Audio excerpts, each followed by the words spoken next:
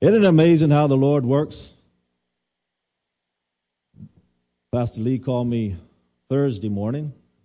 I said, Brad, I'm going out of town. Will you share with me? I said, sure, for Sunday night. And I said, sure, I'll be glad to. Brother Allen calls me Friday morning. Says, Brad, what are you preaching about? I said, Allen, your guess is as good as mine. I have absolutely no idea. He wanted to put it in the bulletin. I said, I'll give you one piece of information. It's coming out of Acts chapter 14. Now, you can do with it what you want. And he said, well, I'll make up your title for you. Says, sound good to me. Brother Allen says, continuing in the faith. Brother Brad Smith will take us back in time to a glimpse into the life of the Apostle Paul as he had traveled about sharing the good news and encouraging believers to continue in the faith as he did, despite tribulations. Come out tonight and find out from this scripture. Allen, you hit the nail on the head. I didn't know that's what I was going to speak about until I read it this morning. But to be honest with you, that's what I had planned after I spoke with him Friday afternoon. And then tonight, you hear the songs we sang? Praise the Lord, bless the Lord. We gave testimonies. We're going to do this later tonight. How good God is. Why we have a reason to praise God. And in our Sunday school class this morning, Brother Brian Marie, am I corrected, Greg? Sir Marie, I was informed of last night. He got what, Greg? QC, whatever that is. Queen's Crown something, I don't know. I'm an American. Queen something. Crane's Council. Sounds good to me. And but Sir Marie shared with us out of Habakkuk, how Habakkuk was complaining and grumbling. Why does this happen to good people? But then he began at the end of the book to praise God. And I said, you stole my message for tonight. I should have just hit a recorder. The only difference is I'm going to take it out of the New Testament tonight. So this is how God works, and this is how great God is. I didn't know this. Alan didn't know this. Musicians didn't know this. But that's what we're going to share with tonight. So if you have your Bibles, I would encourage you to turn with me to Acts chapter 14, just as your bulletin says. And we'll begin reading from the scripture tonight, from the book of Acts. Acts chapter 14. I'm reading out of the old-fashioned King James Version, if that's all right. Acts chapter 14, we'll begin reading in verse number 19 and continue through the end. And there came thither certain Jews from Antioch and Iconium who persuaded the people, and having stoned Paul, drew him out of the city, supposing he had been dead.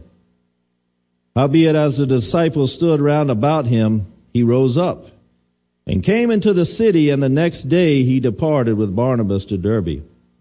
And when they had preached the gospel to that city and taught many, they returned again to Lystra and to Iconium and to Antioch, confirming the souls of the disciples and exhorting them to continue in the faith, and that we must through much tribulation, same words Alan used in the bulletin, tribulation, enter into the kingdom of God. And when they had ordained them elders in every church, and had prayed with fasting, they commended them to the Lord, in whom they believed. And after they had passed through Pisidia, they came to Pamphylia.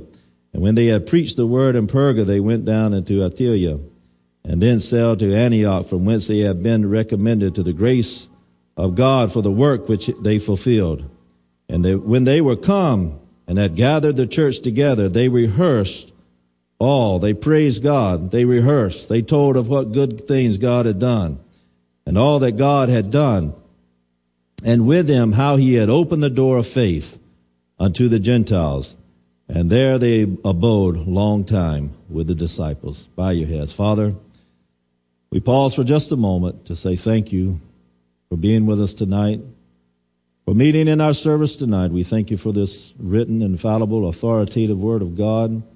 As we heard this morning, this word of God that we can believe in, that we can have faith in, that we can trust in.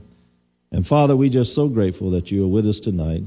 And for the next few moments, Lord, just open our ears, prepare our hearts, Lord, to receive the word that you have opened up for us tonight, and we'll give you all glory and honor and praise. And everyone says, amen and amen. Look again at verse number 22, the latter part. We must, through much tribulation, enter into the kingdom of God. What kind of version you got, Terrence? What does it say at the end? Stand up and read it loud. The latter part of verse number 22. Through many tribulations, thank you, through many tribulations, we must enter the kingdom of God. Is this what we signed up for? Is this what you signed up? Tonight you got to think. I'm going to put on your thinking caps. I know you want me to do the thinking. That's what I was asked to do the thing. I want you to think about tonight. I want to ask some questions of you tonight. Is this what we signed up for? Endure much tribulation to enter the kingdom of God? You see, in this world, there's sorrow all around us. No doubt about it. For the child of God, for the atheist, whatever, there's sorrow in the world today. A common tribulation that is known throughout all mankind. There's no way around it. There's tribulations, there's trials, there's sorrows, there's heartaches. There's no way around it. You begin as a little child, children cry, children have frustrations. It gets worse when they become teenagers, you know. Things don't happen, just like the young girl this morning. She had boyfriend problems. She had all the problems this morning. Great skit. I enjoyed it thoroughly. You know, young people have problems. Then we get into adulthood. We buy a home. We have kids of our own. They grow up. So we have to deal with these things. We have to deal with fallen economic times as we are living in nowadays. Then you get like Lindsay and you hit old age. Okay? And then you got other problems to worry about. Lindsay's got problems, arm problems, every problem. Just ask him. He's got all the problems in the world. And then after old age, what's left? Death. All right? So we have trials and tribulations. Everyone has this. This is a common tribulation that is known to all mankind. I hope this thing don't fall through with squeaking. There's also a sorrow and a tribulation that is known to the world, to the unrighteous, to those who have every hope and every dream centered in his life. You remember the Sermon on the Mount? At the end of latter part of the Sermon on the Mount, he talks about the man who built his house on the rock. The wise man built his house upon the rock. You remember? And then the foolish man built it where? On the sand. My question is, why did they build their house in a riverbed where the floods were going to come, where the trials were going to come? Why didn't they build their home someplace else? When in those days, that's where you built your house. There was no other way around it. It was the same way in life. Why don't we build our hearts and our homes in riverbeds of life? There's no way around it. The floods are going to come. The storms are going to come. The winds are going to blow. No matter, you cannot get around it. Do you understand what I'm saying tonight? There's absolutely no way around it. But we also have the tribulations of the world, the ones that are unrighteousness. Give, for example, that young Hollywood young lady who's going to go and be a star. She's prepared herself for this. She's got the beauty. She's a sex symbol. She's got all of these things to go and to conquer Hollywood, to be the next famous star in Hollywood. But then what happens? The old age hits. The beauty droops. You know, plastic surgeons are making millions and millions in Hollywood. Why? Because these glamour beauty gals, it's not that way anymore. So they do all the plastic surgery to lift it and to tuck it and to do everything they can to their bodies. This is the trials that the world goes through, the unrighteous world. But there's also the tribulation that is unique to the child of God. Just the opposite of what one might think. We can easily understand how God links unrighteousness and iniquity with judgment and tribulation. But how is it that the child of God also falls into the same category of trouble, trial, and sorrow? Why is it? This is not what we wanted when we became Christians, to get out of all of this. We became Christians so we wouldn't have trials and tribulations and sorrows. But when you read all throughout Scripture, it tells you over and over again. For instance, 1 Thessalonians, if you're taking notes, chapter 3. Paul is speaking to the church at Thessalonica. And he says in verse number 2, and sent Timothy, our brother and minister of God, and our fellow laborer in the gospel of Christ, to establish you and to comfort you concerning your faith, that no man should be moved by these afflictions. For yourselves know that we are appointed thereunto. For verily, when we were with you, we told you before that we should suffer tribulation, even as it came to pass, and ye know it. Wait a minute. These are God's people. This was a church at Thessalonica. What are we talking about? Why are we telling God's people this? The Christians in the church at Thessalonica. These are we speaking to in this portion of Scripture. Paul also tells the church at Timothy, 2 Timothy chapter 3, yea, and all that will live godly in Christ shall suffer what? What? Persecution. What's up with that? Why do we suffer persecution if we become a child of God? Why? One would think that we are Christians. We have found refuge in Christ. Would have no trouble, no sorrow, no fears, and no suffering. We are Christians now. We have given our lives to God. Therefore, we are delivered from all these trials and tribulations. Amen, amen, and amen. Sounds good, doesn't it? But it's not the way it happens. It's not the way it happens. Your young people, they suffer persecution for standing up and being a Christian. W.A. Criswell tells in one of his books, as he was sitting in the home of a deacon,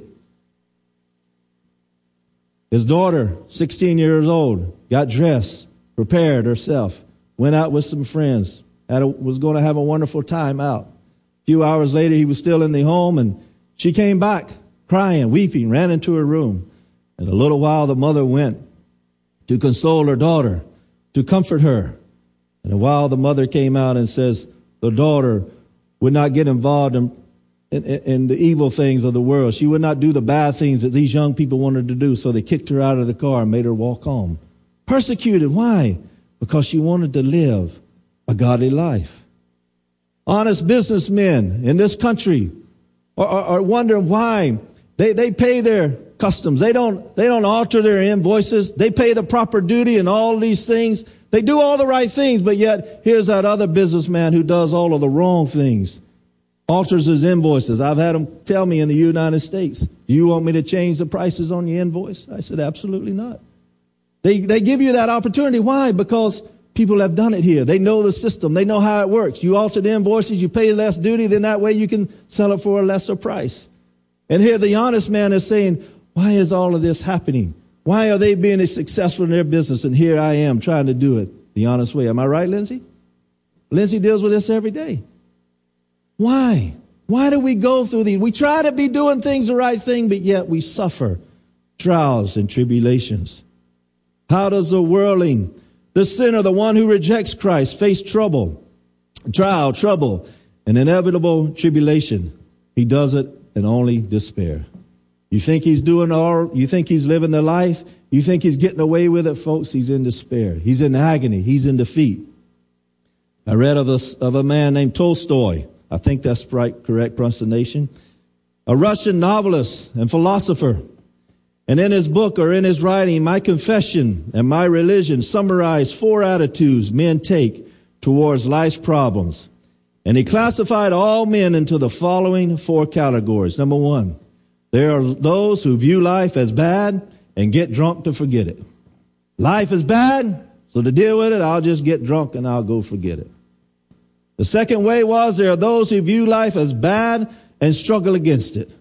Life is going to be bad, so I'll fight it and I'll struggle and I'll do the best I can. And there are those who view life as all bad and by suicide remove themselves from life. I can't deal with it, so I'll just lie suicide to take me away. And there are those who view life as all bad, but we live on irrationally, accepting it as it comes. Whatever happens, happens. And this was Tolstoy's idea of how you deal with life. You get drunk, forget about it. You commit suicide in your life. You struggle against it, or else you just say, whatever happens, happens, and I'll just go, and then I'll die, and then it's all over. Think about it. People are really dealing with life right now. Right now. in these same ways. They're getting drunk. Forget about it. Committing suicide, don't have to deal with it anymore. I fight and I fight and I fight and I struggle and I struggle, and we'll see what happens. Or else, whatever happens, let her go. You let her go, right, Kenny? You just let her go. Whatever happens, happens. But Tolstoy did not know about Jesus Christ. According to the Word of God, there's also a fifth alternative that Tolstoy did not name.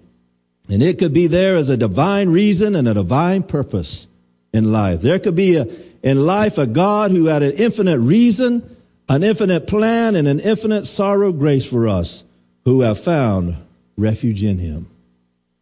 You can go through life getting drunk, committing suicide, fighting the system, or else you can give your heart to Jesus. The glory of God oftentimes, folks, is found. The glory, this don't sound right, does it? The glory of God is oftentimes found in the fire, in the flame, and in the trial of his people singing songs in the night and praising him in the midst of indescribable sorrow and heartache. There is a reason for the trials that we know in life. Maybe God is teaching us. Maybe God is maturing us and preparing us for a glory that is yet to come. But do we think about that when we face trials and tribulations? My friends here from the Philippines were just sharing with us before. The typhoon that just hit the Philippines, about 3 or 4 weeks ago? You saw it on the news. Wiped their home out in the Philippines. How would you imagine that? You're halfway around the world and your home gets wiped out. You have nowhere to go when you go back to the Philippines to go home. Folks, that's trials. That's tribulation. That's sorrow. Is this what we signed up for? How do we deal with it? Get drunk, commit suicide, or say, Lord, I could turn it over to you. I commit it to you. Am I going to do as the bulletin says? I'm going to continue in the faith? Or am I going to say, I give up, whatever happens, happens? Paul writes in Romans chapter 5, and not only so, but glory. Read it. Glory in tribulation, also knowing that tribulation worketh patience. Boy, sweetie, do I have a problem with patience? Very much. Trouble, trials, and tribulations worketh patience, but patience worketh experience. When we are patient, we have gained experience. When we gain experience, the word says we gain what? Hope. Whenever we can conquer these things, whenever we conquer patience, whenever we gain experience, we have a hope, we have a reason, we have something to look forward to as a child of God. Think about it tonight. And hope maketh not ashamed, because the love of God is shed abroad in our hearts by the Holy Ghost, which is given unto us.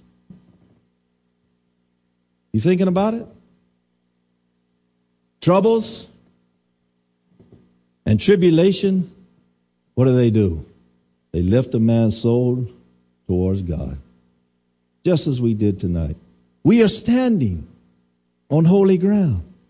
The murder rate in this country is outrageous, but what? Oh, let us praise Jesus now for why we are standing on holy ground. As a child of God, we have this benefit in our lives today. Life undoubtedly has its disenchantments, disappointments, and disillusionments, and certainly some detainments. But a life that is rightly related to God can be a life that can never know defeat. Title tonight is Continuing the Faith. Subtitle, are you detained or are you defeated? Are you detained tonight? Do you give up? Do you commit suicide? Do you say enough is enough? Or are you detained? Or are you going to allow your life to be defeated?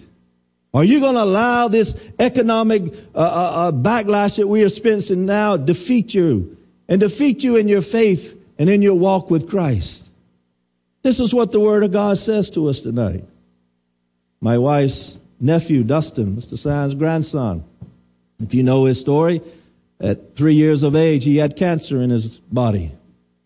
Had his kidney removed, a lung removed, suffered treatments, 2 or 3 years he went through treatments as a 3-year-old. been cancer-free for years.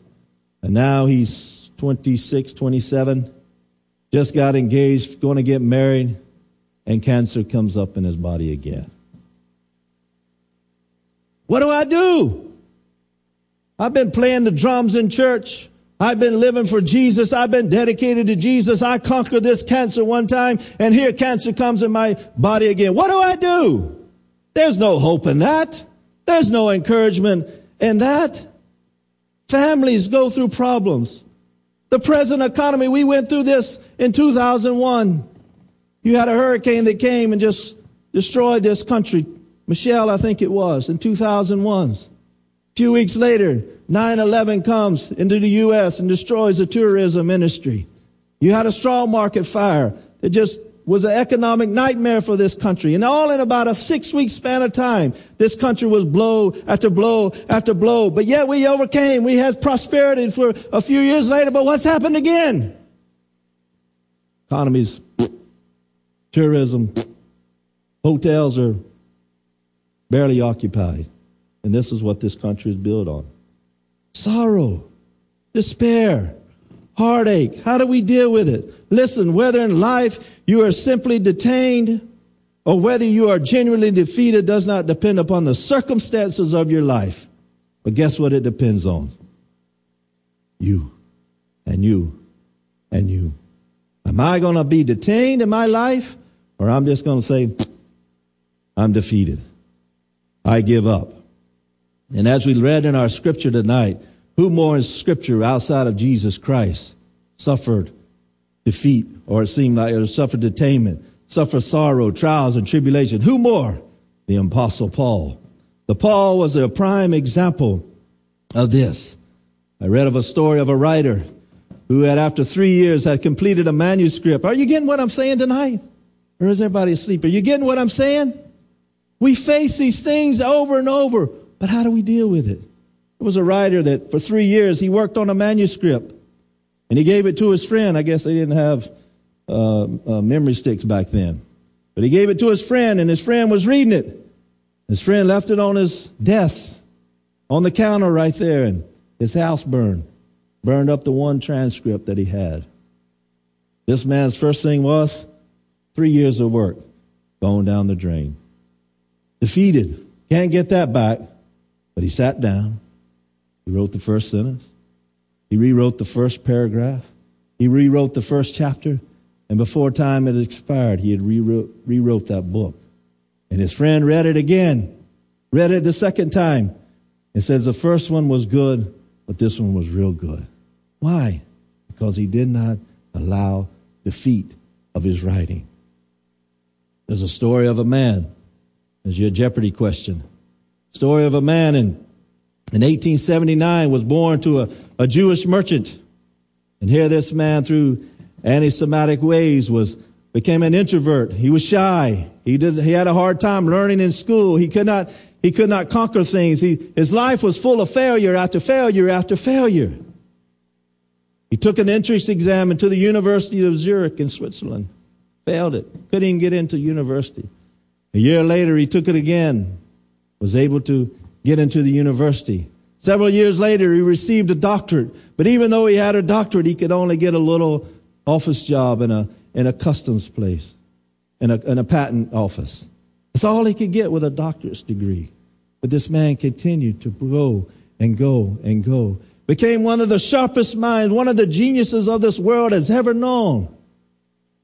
He was responsible for the formulation of the theory of relativity. Any guesses? Albert Einstein, one of the greatest minds ever known. Knew defeat, you're going to fail, you're going to be nothing. But yet he was only detained, and he pressed forth. And he became one of the sharpest minds that ever has been known. What does detain mean? Merriam-Webster says to hold or keep in as if in custody, to keep back, to restrain, especially from proceeding. You're detained. You cannot go forth. You cannot proceed on. There's no hope for you. This is the end of the line. You might as well suffer defeat. But I got 2 questions for you tonight concerning your salvation or your commitment to the Word of God, commitment to the gospel, not your salvation. Is your dedication, question number one, is your dedication more powerful than your pain? Is your dedication more powerful than your pain? Three sub questions. Will my life be full of attainments or defeat? Is my dedication more powerful than my pain? Do I ever think about what God has meant for my life? These are big questions to answer. These are big questions. But let's look at our scripture tonight, the story that we read tonight. Paul, he began to preach in Lystra. And I imagine it was the same message that he preached in Antioch, Pisidia. And Paul preached, probably preached saying the same message that he preached in Jerusalem, the same message that he preached to the Jews. He preached the same message of justification, of sanctification, of commitment to Christ. Paul, I'm sure, preached the same message, the old-time gospel that we used to hear. Paul preached this and preached it, but he was not surprised, as the scripture says, when stoning began. I don't think Paul really expected it, but I don't think he was all that surprised when the stoning began. Paul might have asked himself, now, Lord, wouldn't I be better off to just get out of this city and get out of here alive? Wouldn't I be a better use to you? Wouldn't I be more valuable if I just run from Lystra and just get out of here? But I believe Paul can continue to preach, and he can continue to preach, and he can continue to share the gospel of Jesus Christ. And he preached harder and harder. And then the stones began to come. The throwing of the stones. I don't know who all was involved. I imagine it started out with a few men. And then a few ladies picked them up and threw some stones. And then the kids thought, boy, this is fun. Let's throw a few stones at this man. And they continued to throw stones. And I don't know, but for some reason, I think that Paul did not stop. He did not stutter one voice. He continued to preach and preach and preach until they finally stoned him so bad that he fell to the ground. And they grabbed him and drug him to the edge of the city. There he was, left for dead. The voice of Apostle Paul, defeated, destroyed, ended, no more. We have to hear from Apostle Paul. And there the disciples gather around him. Read the scripture. The disciples gather around him. And the conversation might have gone, well, what are we going to do now, gentlemen? Our apostle's gone. He's dead. He's done away with. What do we do with him now? Somebody might have began to grab some boards, some sticks, some limbs, make something to carry him on, to give him a little dignity, to carry him out of the city, to continue on. But what does the scripture say?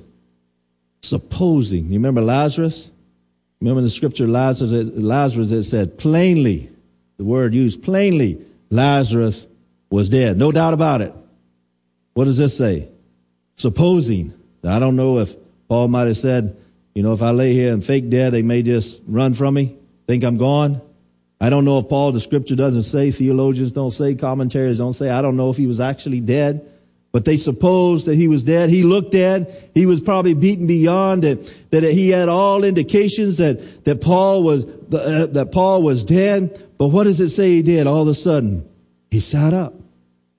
Paul got up, and then he went to preach, and he continued on, and he continued on to preach and to go on to different cities. To go back to the question that I asked you from the beginning. Let's go back. Is your dedication more powerful than your pain?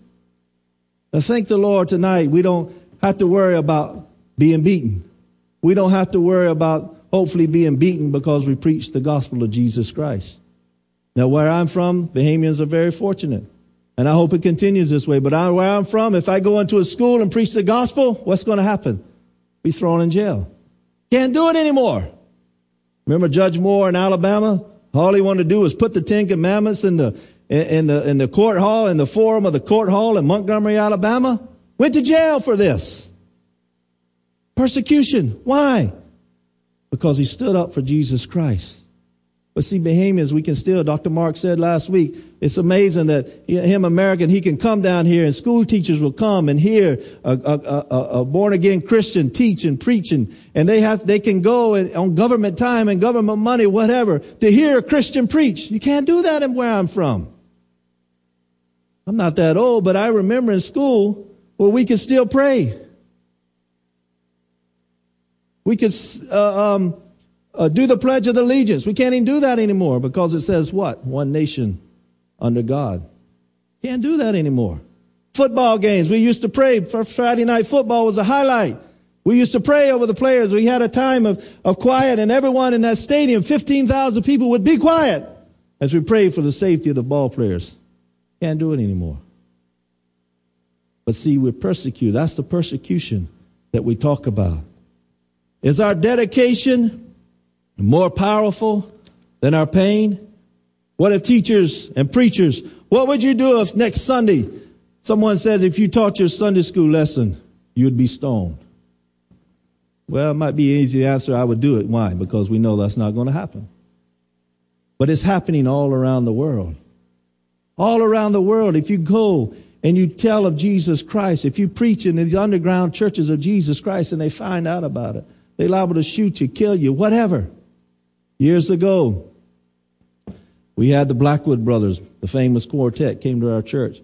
But they brought the Russians with them. This is back during the communist reign of Russia, during Gorbachev, I believe. And these Russians told of how just a few weeks ago, they heard of a girl in Russia. They came into the fellas came into the underground church, grabbed them all out, threw a Bible on the ground and says, walk by, every one of you. Spit on the Bible as you walk by. Most people came by, spit on the Bible. One little girl came by, wiped the Bible clean, kissed the Bible, shot her right there in the head. Persecution. Folks, it's happening all around the world, in communist countries or wherever, Muslim countries. You cannot talk about Jesus Christ. This is persecution, but are we willing to say our dedication is more powerful than our pain? My mother's become this technology guru now. She's learned the computer a little bit, and now she can burn old records onto CDs. I mean, it's just like she's hit cloud 9, you know. And she's been sending me these things, and if you know my mother, she's got everything. She is a pack rat. She throws nothing away. And she's got these old tapes of Nicky Cruz, and I mean, if you know the name Nicky Cruz, The Cross and the Switchblade. And David Wilkerson, my granddaddy was good friends with David Wilkerson and all the Wilkerson family. And David Wilkerson, he had him to his church many a times. And David Wilkerson was that man who went into Harlem and to the Bronx. And there he went without, the police says, don't go. We're not responsible for you. You go into those gang neighborhoods. You're on your own, buddy. Don't call us whenever you got trouble. You're going on your own. And David Wilkerson went as a young man into those slum areas, into those gang areas of New York, of Harlem, of Bronx, and went in there and saw Nicky Cruz. Pointed his finger at Nicky Cruz, and Nicky Cruz spat on him and told him he was going somewhere. And David Wilkerson says, Nicky, the Lord's going to get you. Was his pain, dedication more powerful than his pain? Those men right there could have beat him and killed him right there on the spot, and nobody would have never known anything. But David Wilkerson's dedication to those gangs and to the gospel of Jesus Christ, and now he has a wonderful church, Times Square Church, in I think it's Harlem, of the suburbs of New York, a thriving church because his dedication was more powerful than his pain. Is that our call here tonight? Let us never think that if an inconvenience to us to do something for God, for we have the right to give up, but the gospel does not. If being inconvenienced for the sake of Jesus Christ causes you to quit working for Christ, then I doubt very seriously the Apostle Paul would agree that you know the one called Jesus Christ. I think that's what Paul would say if he were here with us tonight. If you're not willing to be dedicated and suffer the pain, or you really know Jesus Christ as Lord and Savior, then what would most of us have done if we'd have been the Apostle Paul? If we'd have been stoned, dragged to the city, but miraculously, whatever, if we were dead or resurrected or whatever happened, we sat up. Now we were alive. And would we go back into Lystra? How many of you would have gone back into Lystra? They just beat you. They just stoned you. But Paul Paul decided that he would go back into the city because there was something vital in his life that he could do. We would never have defeated churches and pastors and church workers if we had more people like Paul who says, I won't give up, I'll go back in there. But many churches are defeated. Pastors are defeated because they get beaten down, but they're not willing to pick up and go back in what God has called them to do. To be honest with you, I preached part of this message about 5 years ago. A church back in Georgia called me and said, will you come share with us? We've had church problems. They were down to about 20 people in that church. And I sat there on a Sunday morning, and I think that particular Sunday morning they had about 55. They put my picture in the paper, said he was going to be here. Most of the people weren't even a member or part of the church. But they had 20 members in that church. And I preached a lot of this message that I'm sharing with you tonight. And I told them, you can be a church that is defeated. You can lock the doors up when you leave this morning, and you can just split the money. They had beautiful prime property there. They didn't owe anybody anything. It was just, it was all theirs. There was 20 people, and they could just take the money, share it up amongst 20 people, and go on about their business and go join other churches. Or else you can say, I'm not defeated, but we're going to turn this thing around. About 3 months later, I had to go up to a furniture show in Mississippi. I flew up to Memphis. And I took 3 hours to go the other way to Jackson, Arkansas. I went to see a preacher, and I said, brother, I want you to go to a church in Thomasville, Georgia. He looked at me, wasn't sure what I was saying. And I said, I want you to think about it. And in about 6 weeks, he was with a pastor of that church in Thomasville. There was a lady here just a few weeks ago. I had dinner with her one night, and I said, how's the church doing? She said, last Sunday we had over 230. They could have been defeated. They could have shut the doors, sold the property, gone out about their business, prime real estate. But they said, we will not be defeated. And now, by the glory of God, they have an over 200, probably 250 people now on a Sunday morning service. Why? But because they said, we will not suffer defeat. We need more churches like that. We need more pastors like that. We need more Sunday school teachers like that. We need more workers in the church each and every day that says, I will go forth. I will not be defeated. I will let my light shine for Jesus Christ. But here Paul had a reason to live. Paul said, for me to live is Christ, and for me to die is what? Gain. If I live, I'm living with Christ Jesus. But if I die, praise God, I gain heaven's doors. I have some reason to live. I have something to live about. Notice what Paul did as he returned to the city. He put his emphasis on his life, on the difficult things. Difficult to go back into Lystra. That would have been a difficult thing, but Paul says the difficult things is what I'm going to conquer. I don't know if he went back stomping onward Christian soldiers, but he went back. He said, I'm going back to Lystra, and I'm going to let my light shine. Courage is never easy when the stones have been thrown. Faith is never frivolous, but Paul still got up and he went back into that city. You see, the most difficult time Paul ever had was in Lystra. He said some 20 years later, he said, once I was stoned. He remembered it, but it was the one and only time that he was ever stoned. And he went back into the city and he conquered the city. Think about putting the emphasis of your life on the difficult. The easiest thing for Paul to do was get up and to run.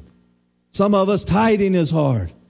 We just say we can't give and we can't tithe. Put your emphasis on the difficult things. I can't do this in the church. Put your emphasis on those difficult things and see what God can do. Let me continue on. Christians must start emphasizing the things that are hardest for them to do. That's what Paul was willing to do because he thought more of his dedication to God than he did of enduring a little bit of pain. The second and final question I want to ask you tonight. Number one was, is your dedication more powerful than your pain? Number two, is my life governed by the fact that God has blessed me? Blessed me? My home was destroyed by a typhoon. Bless me? My wife's nephew suffers cancer again. Just this past week, his blood level was down to 1.3. He couldn't even take a treatment. Blessings? What have we been blessed about? What do we have to bless God about? One cannot be defeated if he knows that God loves him and blesses him and cares for him and directs him and guides him. We are a blessed people. Can you say amen? We are blessed people. Anthon's got a baby. The baby and the mother is doing wonderful. We have a lot of blessings this morning. In Sunday school class this morning, it utterly amazed me. We began to different ones share. My wife shared about Dustin, how his blood count had come up. I had the class pray for my aunt last week, who I was very close with, lived with for a couple of years. And she was at death's door. And I asked the class, please pray for Aunt Jerry. Please help me in praying for her. And this week she's made drastic improvements. Her kidneys had shut down, but yet her kidneys began to work again. And all of the things that she was defeated of, she began to come back, and we had something to bless God about. Steve was in the class. Steve Robertson, he said last week was a terrible week, but I listened to some of the things Dr. Mark said. I went back to work. I was just frustrated with work, but yet I have something to bless God about this morning, he said. Things have changed there where, folks, we have things after things after things that we can praise God about and say that we are a blessed generation. Think about it. When Jesus made the heavens and the earth and the animals, and what did he say they were? All of these things he said were good. But when he made man, what did he say about man? Man is very good. That's my pride and joy. That's what I like. I like the men and the women that I placed on the earth. That's what I'm proud of. I'm proud of the birds and the fowl and all of the things that have been created. But most importantly, I'm glad. I'm very glad about man. You see, Jesus was sent for you and I. Praise God. Haven't you thought about the cross lately? Have you during all of these problems that we hear in the world, open the newspaper and all of the problems that you hear, the murder rate that is just ever increasing, the economics that is there. Have you thought about the cross as you open that newspaper and hear all of the heartache and all of the sorrow? Think about the cross. Read verse number 27 again. And when they were come and had gathered the church together, they rehearsed all that God had done. They had shared what God had blessed them, how God had come into their lives and ministered to them. These was what the people were praising God about. You see, when you're talking about the grace of God, the stones don't matter.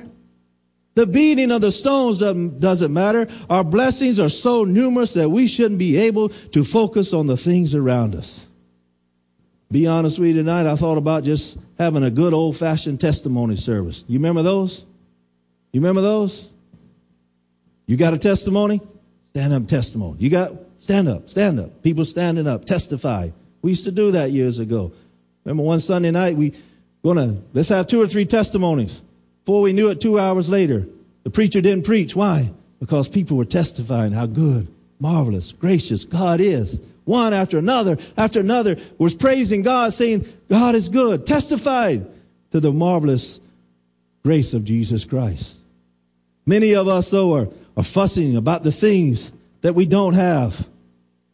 This week my wife and I were up east with her dad, and I got a call. One of the gardeners said, Mr. Smith says, are you out in your boat? I said, no, sir, I'm not. He says, well, it ain't here, and your truck's not here. Normally, if he saw my truck, he knew I was out in my boat. I said, no, sir, I'm not out in my boat. He said, well, it's not here. And I said, I think the mechanics got it because I told him to do something. Called him, Simon, you got my boat? No, sir, no boat. So I went over there, boat gone. My. My pride and joy. Even named it my doll baby. I mean, my pride and joy. My boat is gone, stolen, out of here. Boy, what I got things to fuss about. Then I called my same cousin whose mother's in the hospital, telling David, they stole my boat. Man, I can't believe they stole my boat. How's your mama doing? Well, she's not doing good. You know what? Then that boat didn't mean one killer beans bit of difference. Didn't mean nothing to me. About 3 hours later, they called me. We got your boat. Ain't got no engines, but we got your boat. But I was upset. But folks, that wasn't something to be upset about. Think of all the blessings that we do have. I told my cousin, here I am worried about a boat. I got a beautiful home, got a loving wife, got wonderful kids. What more? Got Jesus Christ in my heart, living for Jesus. My children are living for Jesus. What more should I want in my life? I'm blessed. A boat is just a thing, even though I really love that boat. When I think of Paul lying there, and I'm closing, Dawn, if you can come help me. When I think of Paul lying there in the street with his life almost gone, I wonder what spurred Paul to get up and go back into Lystra. I think he got up not only to help those people be saved, but also Paul must have said to himself, what's my life worth if it's not worth something for Jesus? You see, Paul was willing to realize what God had done, and he was willing to do something more for God. Think about the future, folks. You know the old illustration of that ugly cocoon? You know, change, Greek word, metamorphosis. That old ugly cocoon nobody wants to take a picture of. Nobody wants a picture of an old ugly cocoon. But what happens? Metamorphosis takes place. Change takes place. What happens? A butterfly comes. You like pictures of butterflies? People love butterflies. Take pictures of them. But once there was an old ugly cocoon. But yet that change had taken place. You see, in our lives, this world's ugly. We look at the things around us. Boy, it's not pretty. But praise God. Metamorphosis is coming. Change is coming. In the twinkling of an eye, Jesus is going to take us up. Oh, that's the hope. That's what we have to look forward to. If you have no possessions, nothing, you have Jesus and you have the kingdom of God. We have the keys to the kingdom. I read of a story of a man, a businessman. Something happened and he lost absolutely everything. He told his preacher, said, "Preacher, I have absolutely nothing. I've lost it all." He says, "What did you lose? You lost your reputation. Your good name." No, I didn't. People still respect me. I still have my reputation. Oh, okay. Well, you lost your wife. Your wife says, "Well, if you don't have riches, I'll just leave you." Your wife left you. No, my wife's been more supportive than ever. Your kids, they turned their back on you. No, actually, I didn't even really spend much time with my kids, but they were there, right there.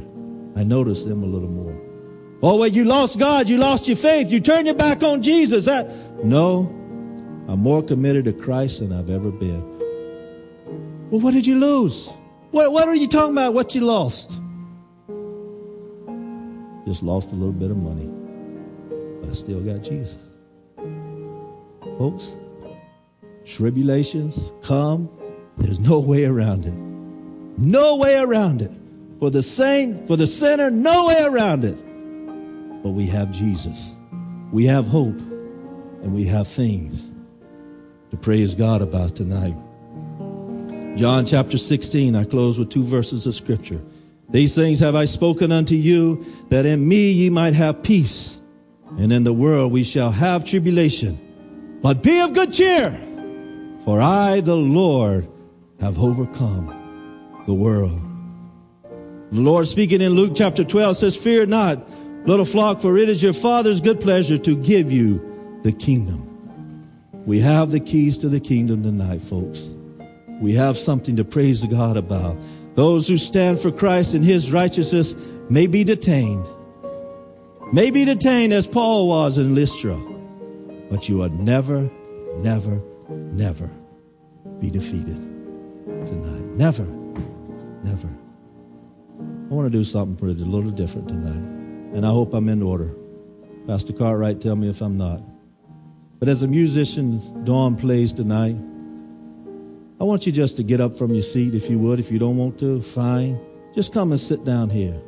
Just come gather down, everyone. Sit down here. Come sit with your wife. Come on now, if you will. Come on down. And I want us just to sit in the quietness of the Spirit tonight. And just within our heart, just thank God of all the blessings that we have. Will you come now for me? Come real quick. Come quickly. I wouldn't do this, but Pastor Arnett did it last week, so if he could do it, I can do it. just come sit right here. Nobody has to say anything. But if you want to stay in the back, that's fine. But just bow your heads. Maybe you and your wife can join hands together.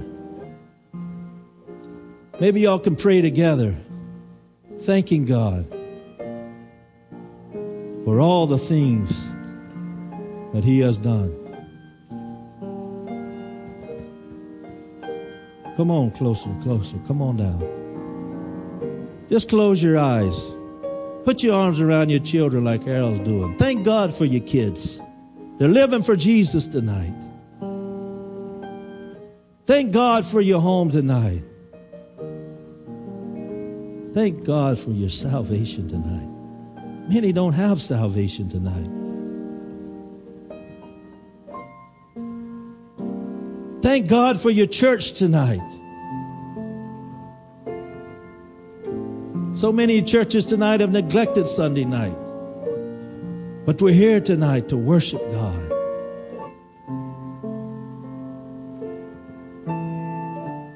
Thank God for a youth pastor tonight that's leading your kids tonight.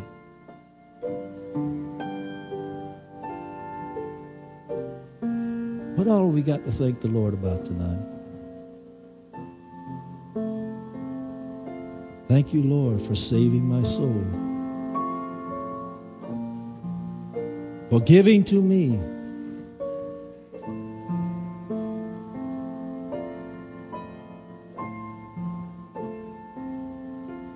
salvation, so rich and free. Doesn't cost us a dime tonight, folks. We haven't had to pay 1 penny to be here tonight.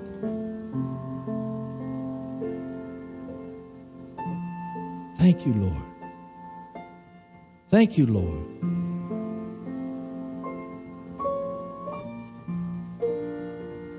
Terrence, give me a microphone down here, please. You hold it. Turn it on.